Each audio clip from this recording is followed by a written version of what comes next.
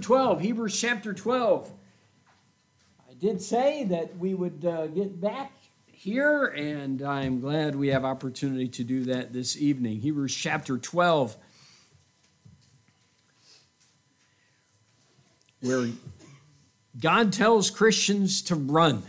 And it has been a great blessing to see really Hebrews 10, 11, and the beginning of chapter 12 in light of that great race that God has given us to run. The Bible says, "Wherefore, seeing we also are compassed about with so great a cloud of witnesses, let us lay aside every weight and the sin which doth so easily beset us, and let us run with patience the race that is set before us, looking unto Jesus, the author and finisher of our faith, who for the joy that was set before him endured the cross, despising the shame, and is set down at the right hand of the throne of God."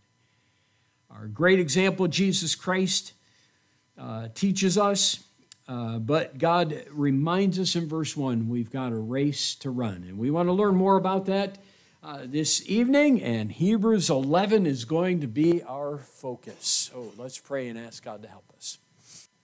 Lord, we are thankful that tonight we've got examples before us that teach us that the race can be run and it needs to be run. And they tell us how to run. And I pray that Hebrews 11 and the lessons found in that chapter would encourage our hearts in running for God. May the revival meetings and the decisions made, and maybe even the decisions made over the last week in regular services, may these things continue in our life because we're learning to run and to run effectively. And I will thank you for what you'll do and how you'll help us tonight. Please give us understanding and wisdom from your eternal word. And may I say what needs to be said in the right way for your glory and for the help of your people. In Jesus' name, amen. A parable is told of a farmer who owned an old mule. And this mule fell into an open well shaft. Well, after carefully assessing the situation, the farmer decided neither the mule nor the well were worth saving. So he called his neighbors together to help haul dirt in, and they were going to bury the old mule in the well. By the way, I take it must have happened a number of years ago because probably would have had a great outcry and the guy would have been, just killed or something to that effect in our day. But anyway, the neighbors loaded their trucks with dirt. They drove to the shaft where a few helpful friends began shoveling dirt into the hole. Well, as you might imagine, as this started, the mule became hysterical. It was clear he was coming to his end, and he realized that. And as the dirt fell on his back, he would shake it off and it would fall below him. And it occurred to him as this began to happen that he could stay alive if he would shake it off and step up. And so he did. Shovelful after shovelful, shake it off, step up, he kept saying to himself, shake it off, step up.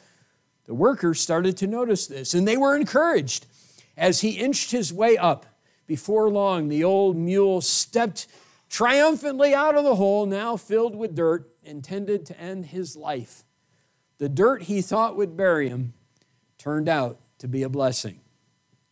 You realize that the race that we have to run for God, spoken of in Hebrews 12, is a little like that. It's learning in the rough times, the tempting times, the hard patches of the race, because there are hard patches.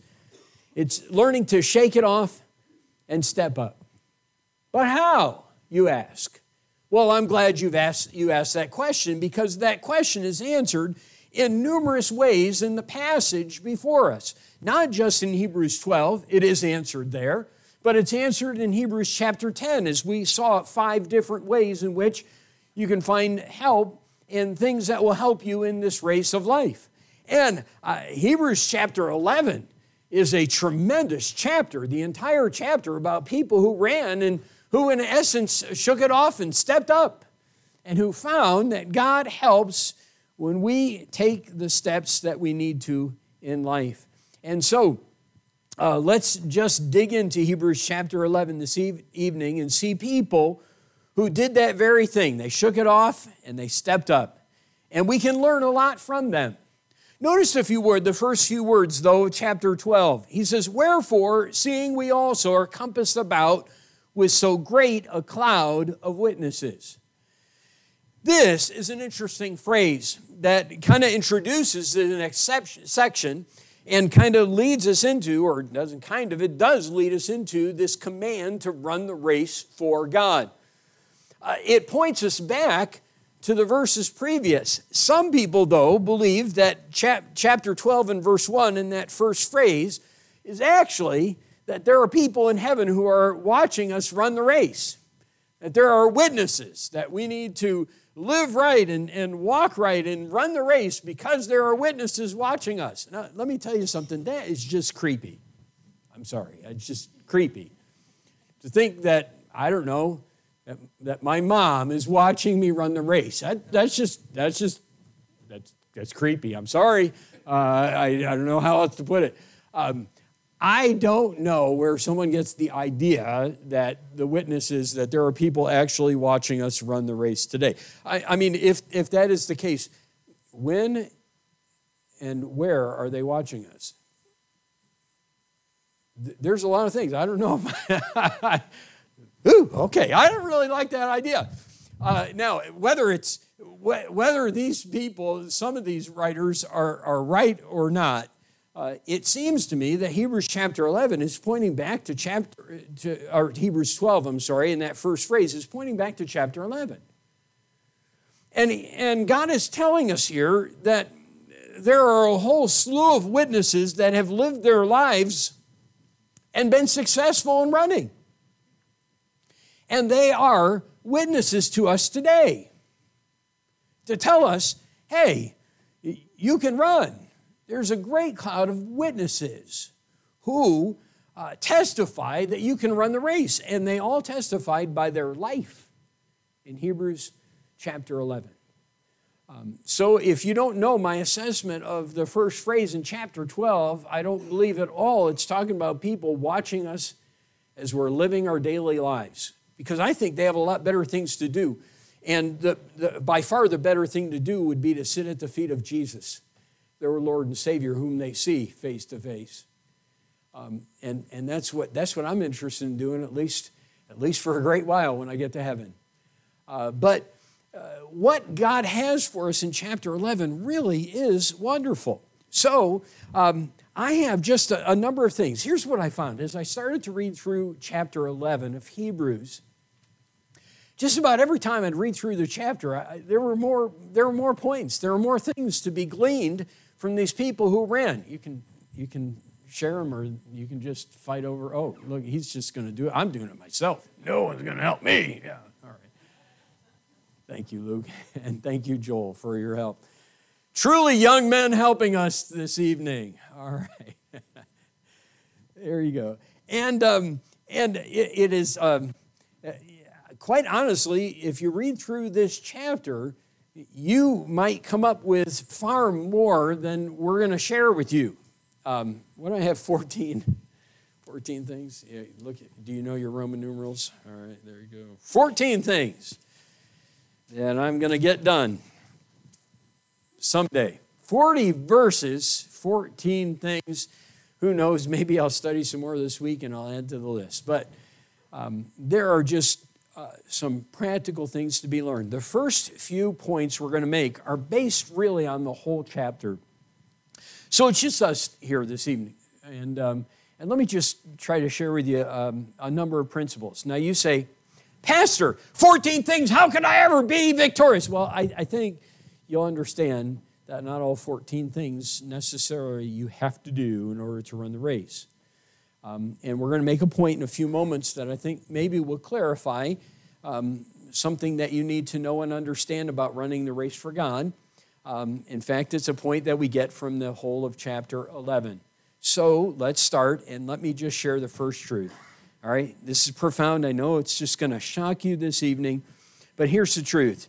And it's taught from Hebrews 11, verse 4, and all the way to chapter 12, and it's this. Anyone can run.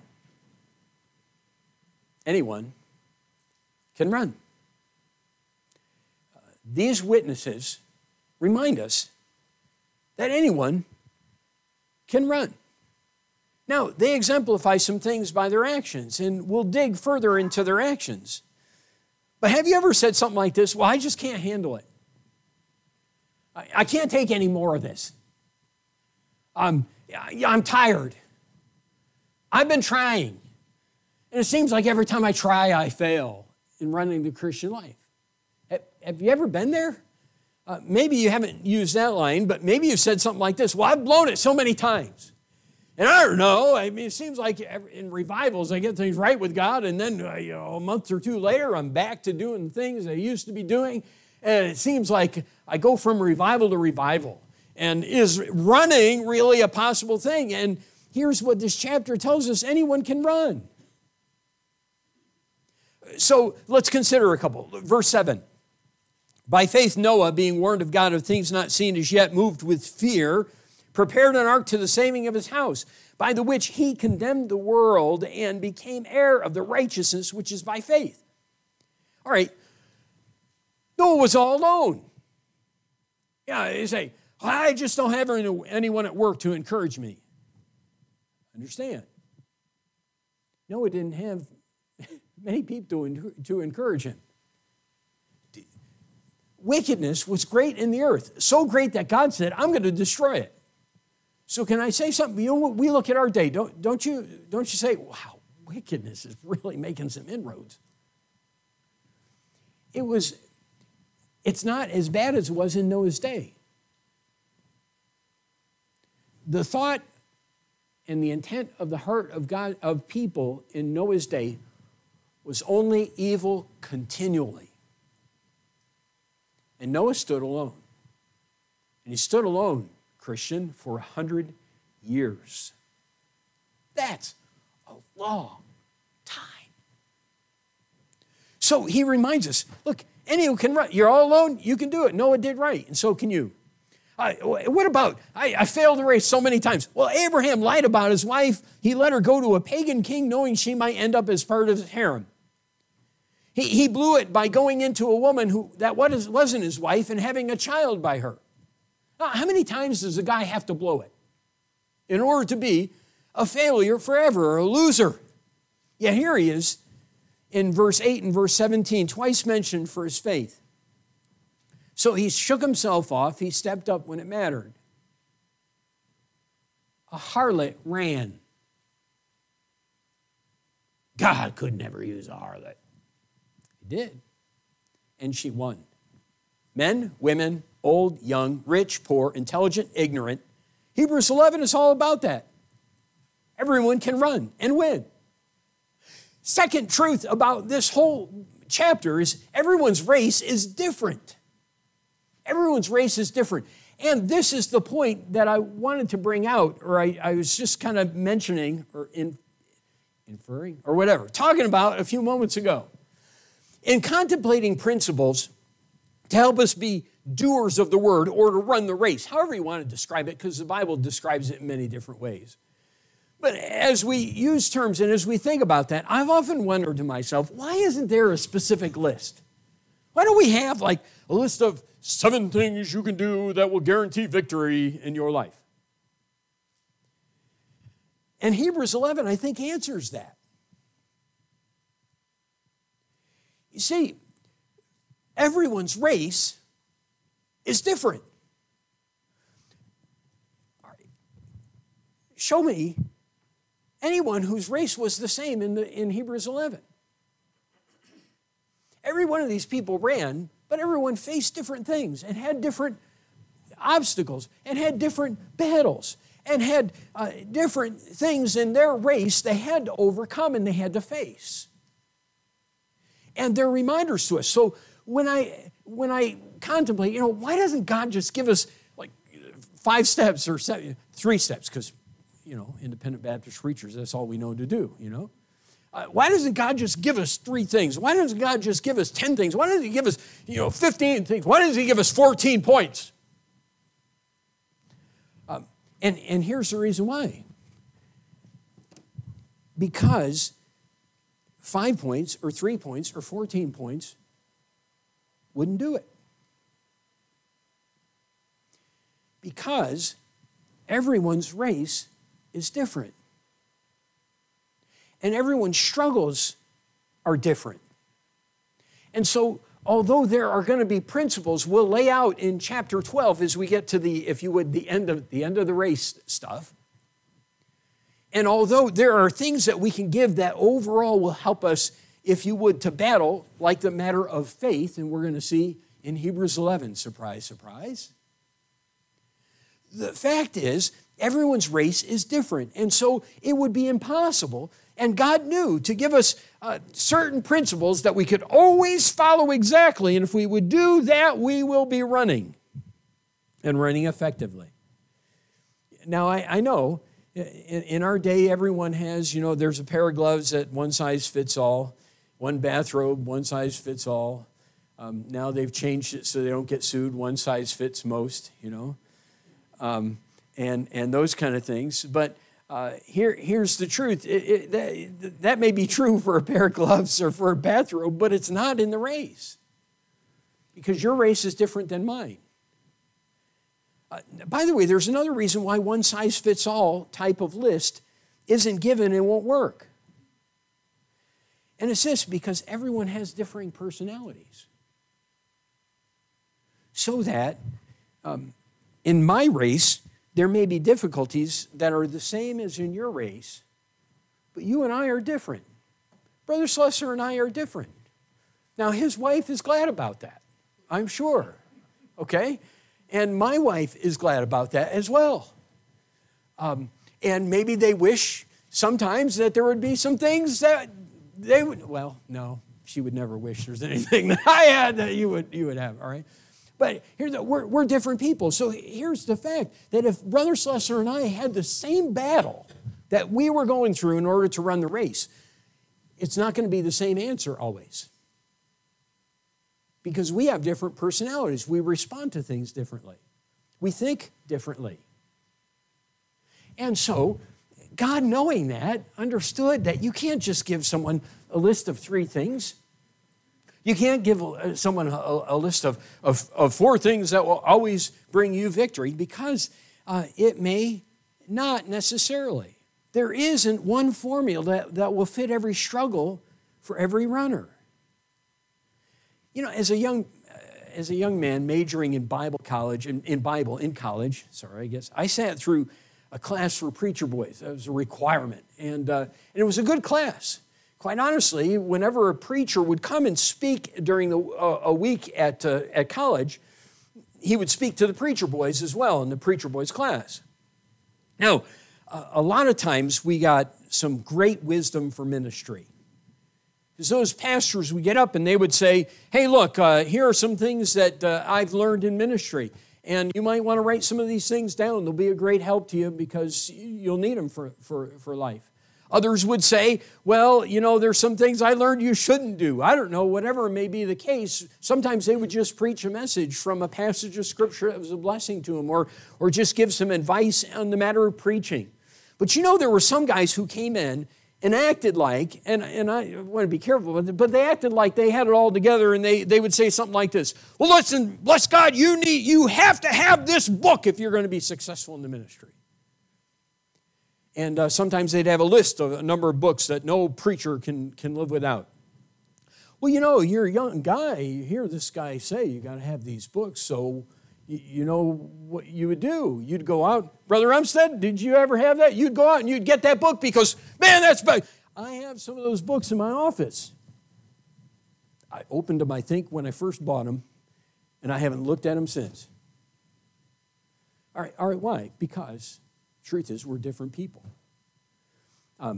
I've had preachers tell me, you've got to have this commentary will work, and I'll get that commentary, and I'll look at it, and I'll say, whew, I have no idea what that guy's saying. And then I'll get another commentary that guy would never have anything to do with, and I'll read it, and I'll say, wow, this guy really connects with me.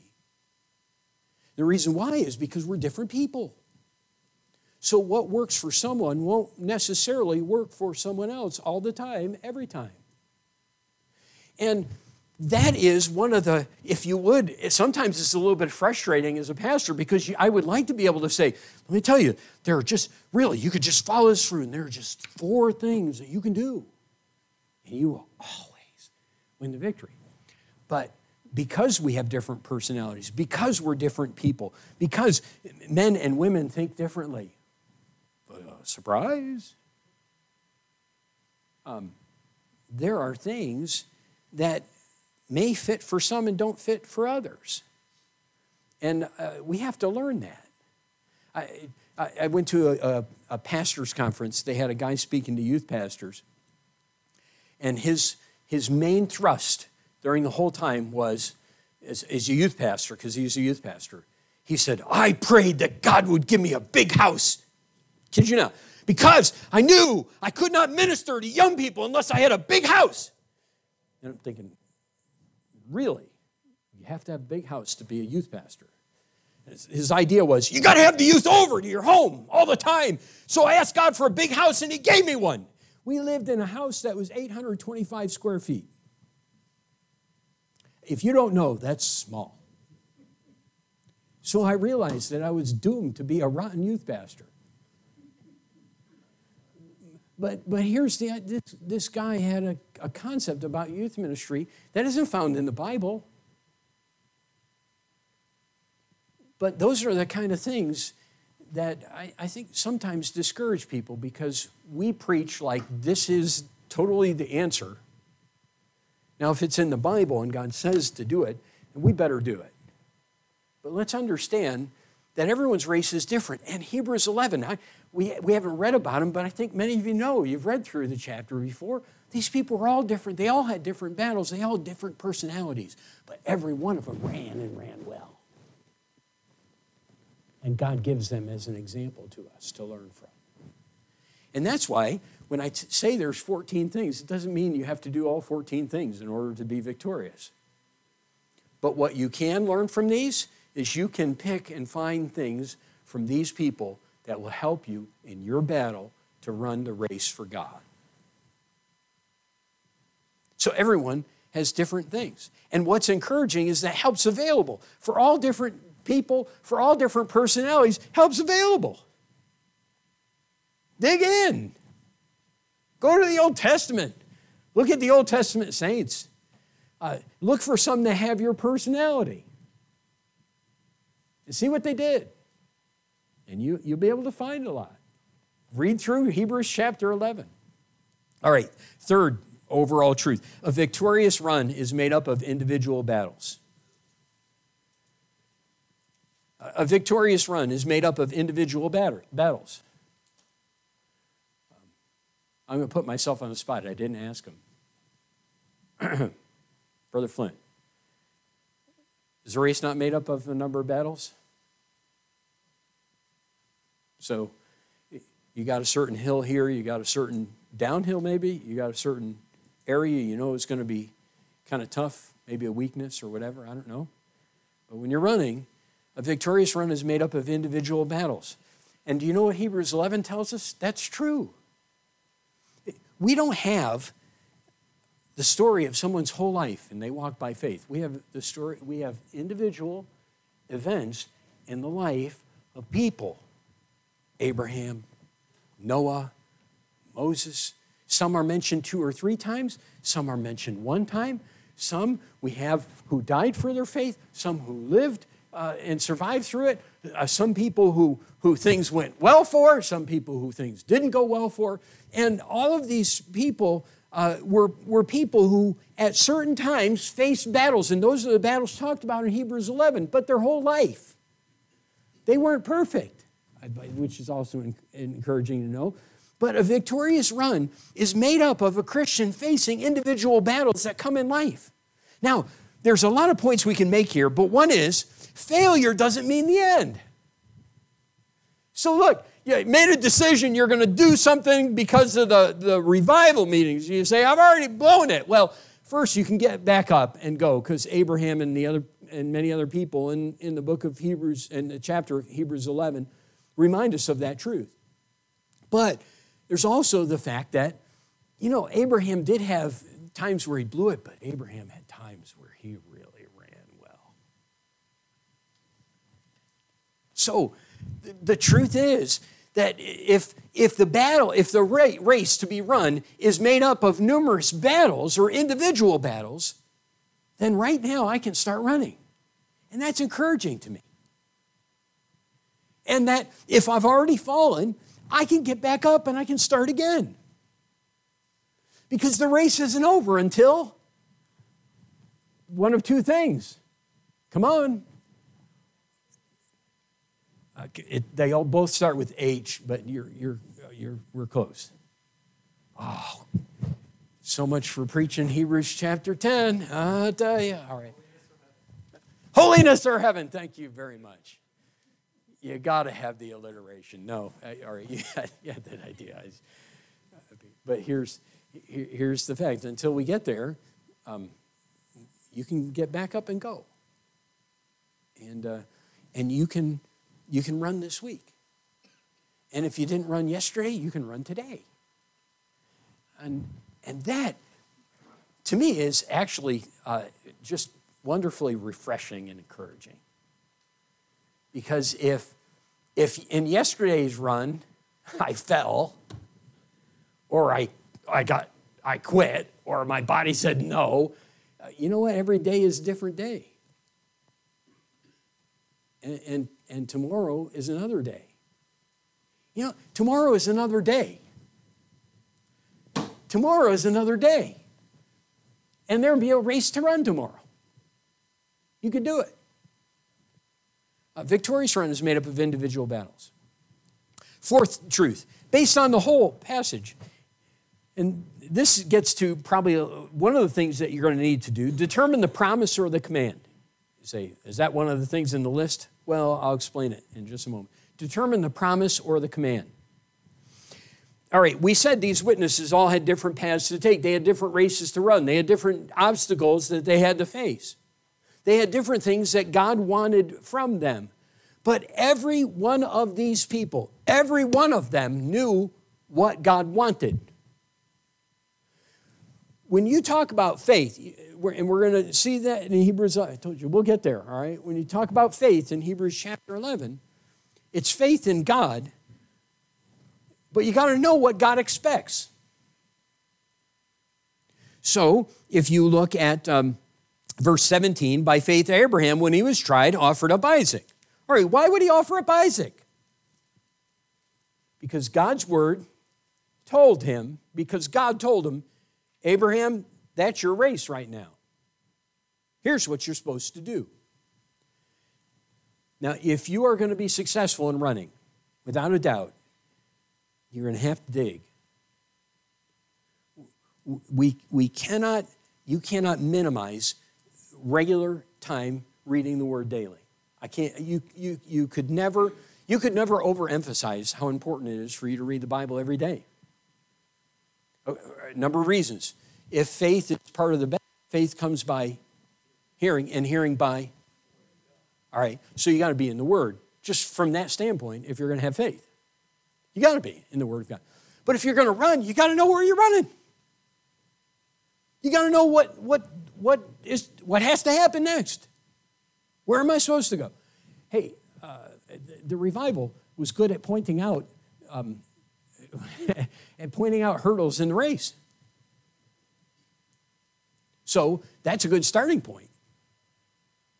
But here's the question. What does God say about those things? So Wednesday night, preached on the home. You say, oh, my home isn't what it's supposed to be. Okay, what is your home supposed to be? Well, I don't know. Well, then get in the Bible, because God is the one who established the home, and he tells you what the home is supposed to be. Look, dig, get in the book. You got to determine what your run is. Okay, if holiness is the goal, holiness is the ultimate goal. Holiness or heaven. We're going to remember that. Let's all say it together. Holiness or heaven. To the end, all right? That's the race. All right, that's the overall race. But in order to get there, I got to have a right home. But here's the thing. I can say, well, things aren't right in my home. But that does very little good unless I dig in and find what the Bible says about the home and how to get going. and find out what God says. Because if God brought that up, that is where you're supposed to be running right now. If you'd say, well, my problem isn't home, everything's fine in our home, everything's going real well in our home, in fact, okay, there's something that you got to run in some area. And so, hey, determine the promise or the command and what God says about it in order to run well. Every one of these people knew what expectations God had for them. And some failed because they forgot what God told them in Scripture. And others were successful because they saw it and they did it because this is what God wants from me. And you know what? We can illustrate that by verse 4. By faith Abel offered unto God a more excellent sacrifice than Cain, by which he obtained witness that he was righteous, God testifying of his gifts, and by it he being dead yet speaketh. You say, well, what does this teach? All right, 2 brothers came to God with an offering, right? One came with the fruit of the ground, and the other with the blood sacrifice, with the lamb. Who was accepted? Hello, we just read the verse. Abel was accepted. Who was rejected? Someone ran well, someone didn't. Both knew what God wanted. Both knew what God wanted. Because God doesn't hold someone accountable for something that they have no concept of. Both knew what God wanted. Cain brought something to God, but he didn't bring what God told him.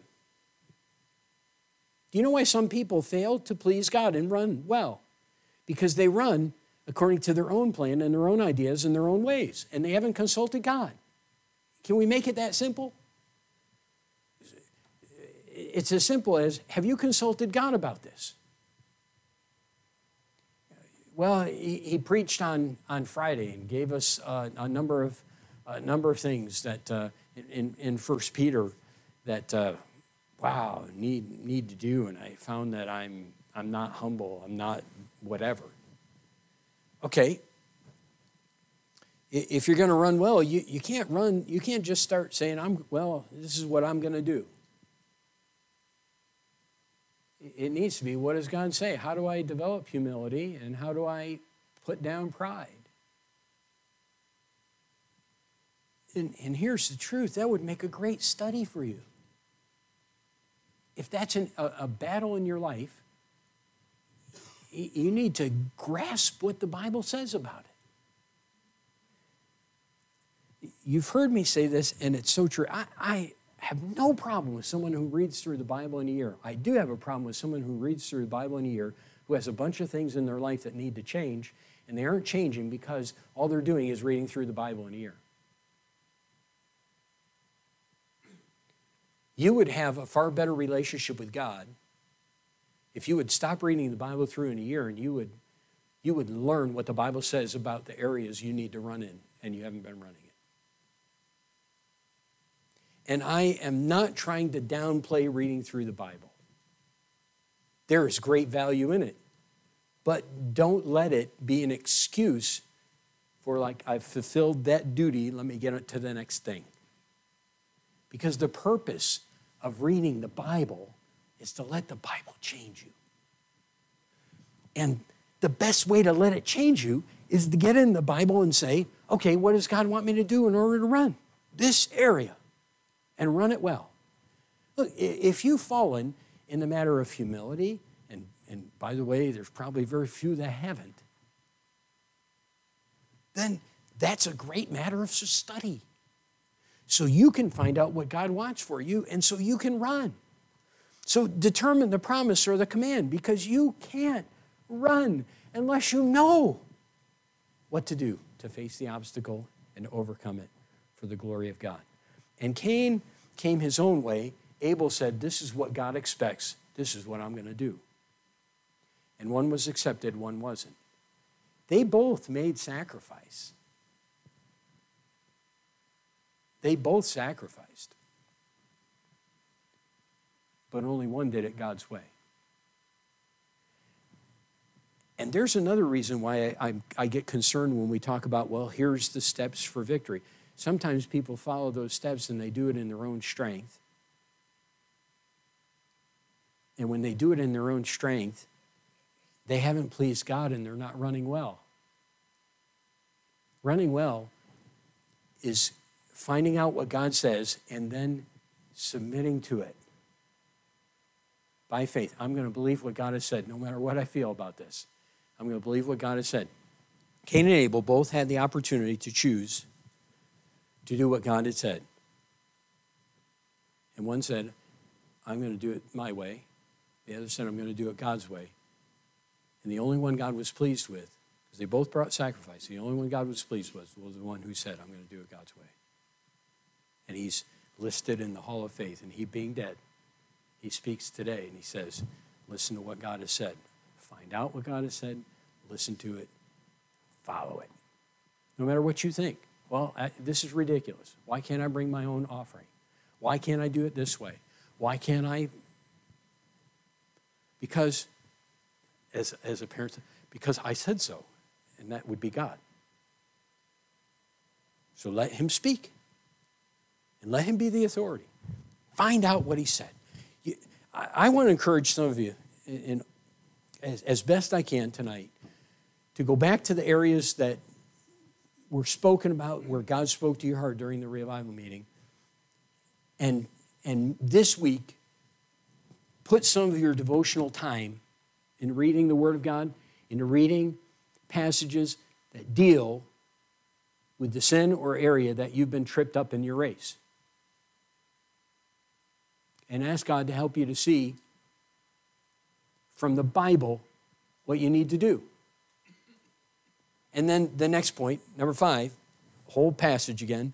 Faith is the primary need upon which victory rests. But without faith, we always quote this one, right? But without faith, it is impossible to please God. Him. For he that cometh to God must believe that he is, and that he is a rewarder of them that diligently seek him. Here's the thing. You don't believe God, you are not running, you can't run. Can't run. Cannot run without believing God.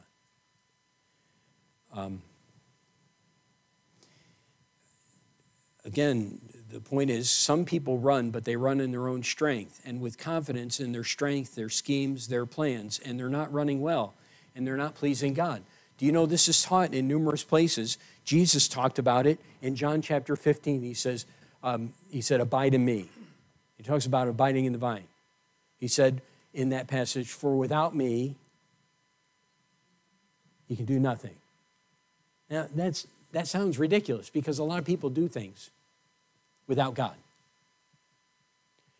The point Jesus was making was there's nothing you can do that pleases God without God, unless you're abiding in him, unless you're receiving nourishment from the vine. So I need God.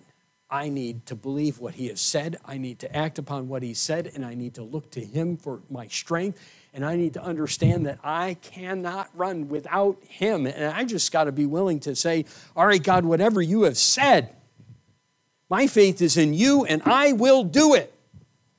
And if I do things with God's strength and with faith in him and what he said, then I'm running well. No matter what anyone thinks about how I'm running. And by the way, some people might not be happy with the way you're running. But that's all right. All that matters, here's the truth. All that matters is whether God is pleased with your race or not. Some people might be impressed with folks running, as far as they're concerned, they're running the race. Man, look at that guy run. He is so faithful. And God might be saying, he's been doing it in his own strength. I'm not happy with him.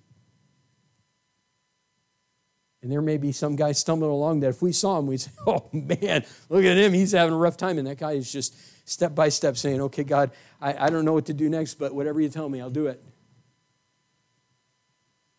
And God says, what a runner. Look at that guy go. Which are you? I've got to be one who says, God has said it, I will believe it. I will act upon it because God has said it, and that's what God longs for from my life. We mentioned the one-size-fits-all mentality, and I said that a few points back. But if you want a simple list of things you can do in order to assure victory, it's really going to be impossible because the race requires that I just believe God. And here's another reason why we don't have a process. Because if we had a process, we wouldn't have to believe God. Come on, our human nature is we would believe the process. I'm following the 5 steps. I'm a 5-pointer. You know? Oh, I had to bring Calvinism into it, didn't I, Brother Umstead? All right. I'm a 5-pointer. I'm a tulip. Oh, I'm not. Okay. But, I got my 5 points. I got them all laid out. And am I running. And that's not how it happens. How it happens is, here's what God has said. I don't want to do this, but that's what God said, and I'm going to believe God. And I'm going to ask him for help because not only do I not want to do it because my flesh says no, but as well, I don't understand how this could ever happen. But Lord, if you will give me the strength, I would just do it. And when you step out that way in faith in God, no matter how impressive your run is, God is impressed. And how do you do it? Look in verse 6 again. Without faith, it's impossible to please him. So what do you have to believe? If you want to say there's a process, there's 2 steps. And this is interesting because it's not find out what the Bible says and do it. What are the 2 steps of faith? Okay, first, believe that God exists. I can't see him, but the foundation for successful running is predicated on faith that he exists. And then secondly, that he'll reward those who seek him. And here's what it says. He doesn't say he will reward those who do certain things. He rewards those who diligently seek him. Then you say, well, give me the concept. What's the concept, Pastor? Paul explained it in Philippians chapter 3, that I may know him. That's it. I want to know God. That's why I said you got to determine what God has said in his word. How do and you got to dig into the word. Well, who's going to dig into the word? Someone who believes there's a God, that he rewards those who diligently seek him and who do it, who seek him. Now, Lord, this week I want to run in this area and be successful. Lord, this week I want to know you. And if your heart's desire is in knowing God, then you're going to deal with pride. You're going to deal with family problems. You're going to deal with laziness. You're going to deal with bitterness or hatred or anger. Because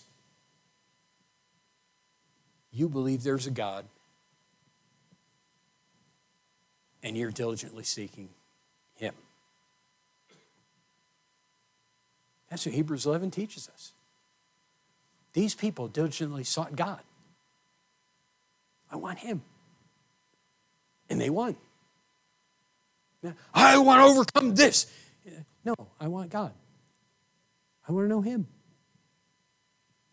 And I'm going to believe that he is and that he will reward me if I diligently seek him, and that's what I'm going to do this week.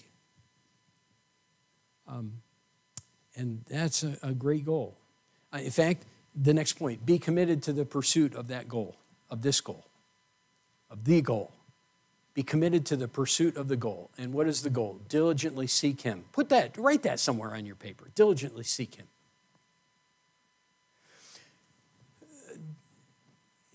Diligently seek him. The word used there is compound. It's compound in the Greek. No, you just love to hear that. It's made up of 2 words, out, to seek. The reward comes to those who seek him out. Do you know one of the definitions, part of the definition was to investigate? Are you a passive Christian, or are you investigating what God wants you to do? And are you investigating who God is so you can better run and please Him? There's another word that was found in the definition, to crave. That is a challenging word. Do I crave God?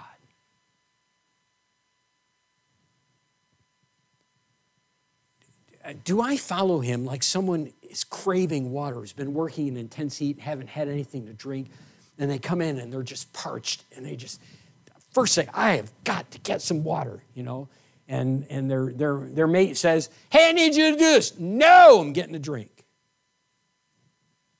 Because that's what I need right now. Do you crave Him? Whatever it costs, I just want to know Him. Look, someone who has that kind of heart will do anything He says.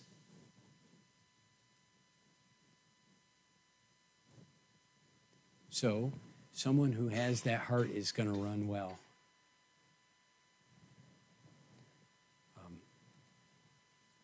That's the person who runs well. Be committed to pursuit of the goal. I am going to seek God out. I'm going to investigate Him. I'm going to find out. I'm going to find out what He wants. I'm going to do it because I love Him.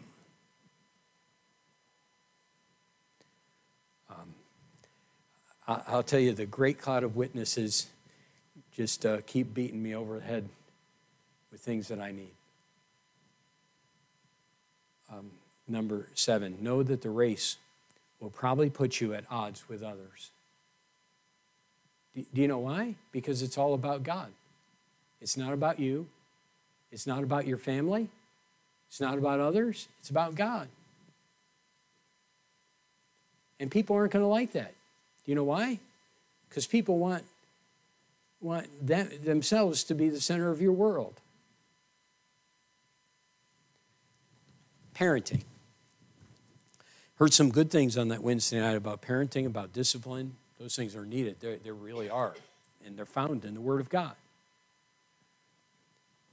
I just can't spank my child, someone might say. But a person who diligently is seeking God says, well, I know what God has told me.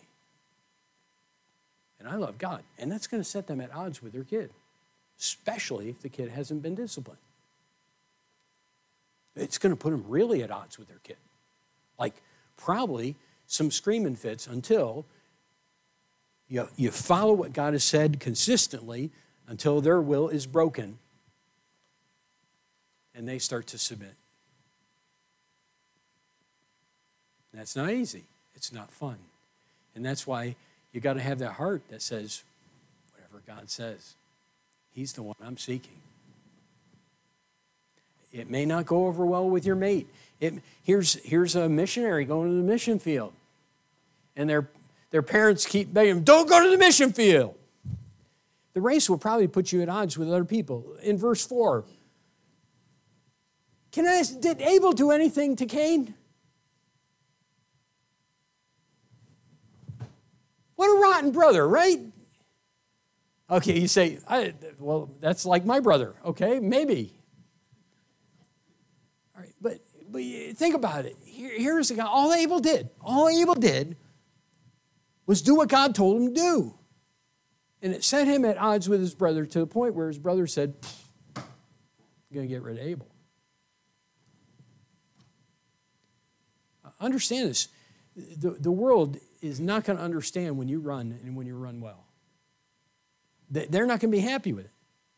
In verse 7, by faith Noah, being warned of God of things not seen as yet, moved with fear, prepared an ark to the saving of his house. And what does it say in that next phrase? We don't really focus much on it, but this is powerful. Well, what was the whole ark being built doing to the lost world? It was condemning them. And no one likes that. You don't like someone telling you, you're wrong, I'm right. God's judgment is coming. You better do something. Just understand that when you run the race, people aren't necessarily going to be happy with you. Look, Moses, if most Christians talked to Moses today, they would have said, Moses, you're crazy to leave Egypt. Think about all you could do and the influence you could have as one who was brought up in Pharaoh's household. Think of what you could do for the children of Israel. If you would just follow that path under the Pharaoh, maybe you become the Pharaoh someday. Whoa. And if not, you still would have influence. Come on, what crazy guy would leave Egypt to suffer affliction with the people of God? You're nuts. There would be a lot of Christians who would say, Daniel, just close the door, the windows, and pray. Don't bother facing Jerusalem like the Bible says and open your windows every day and pray like you always do. Look, just do it in private. Don't gather together at church because the government says you shouldn't.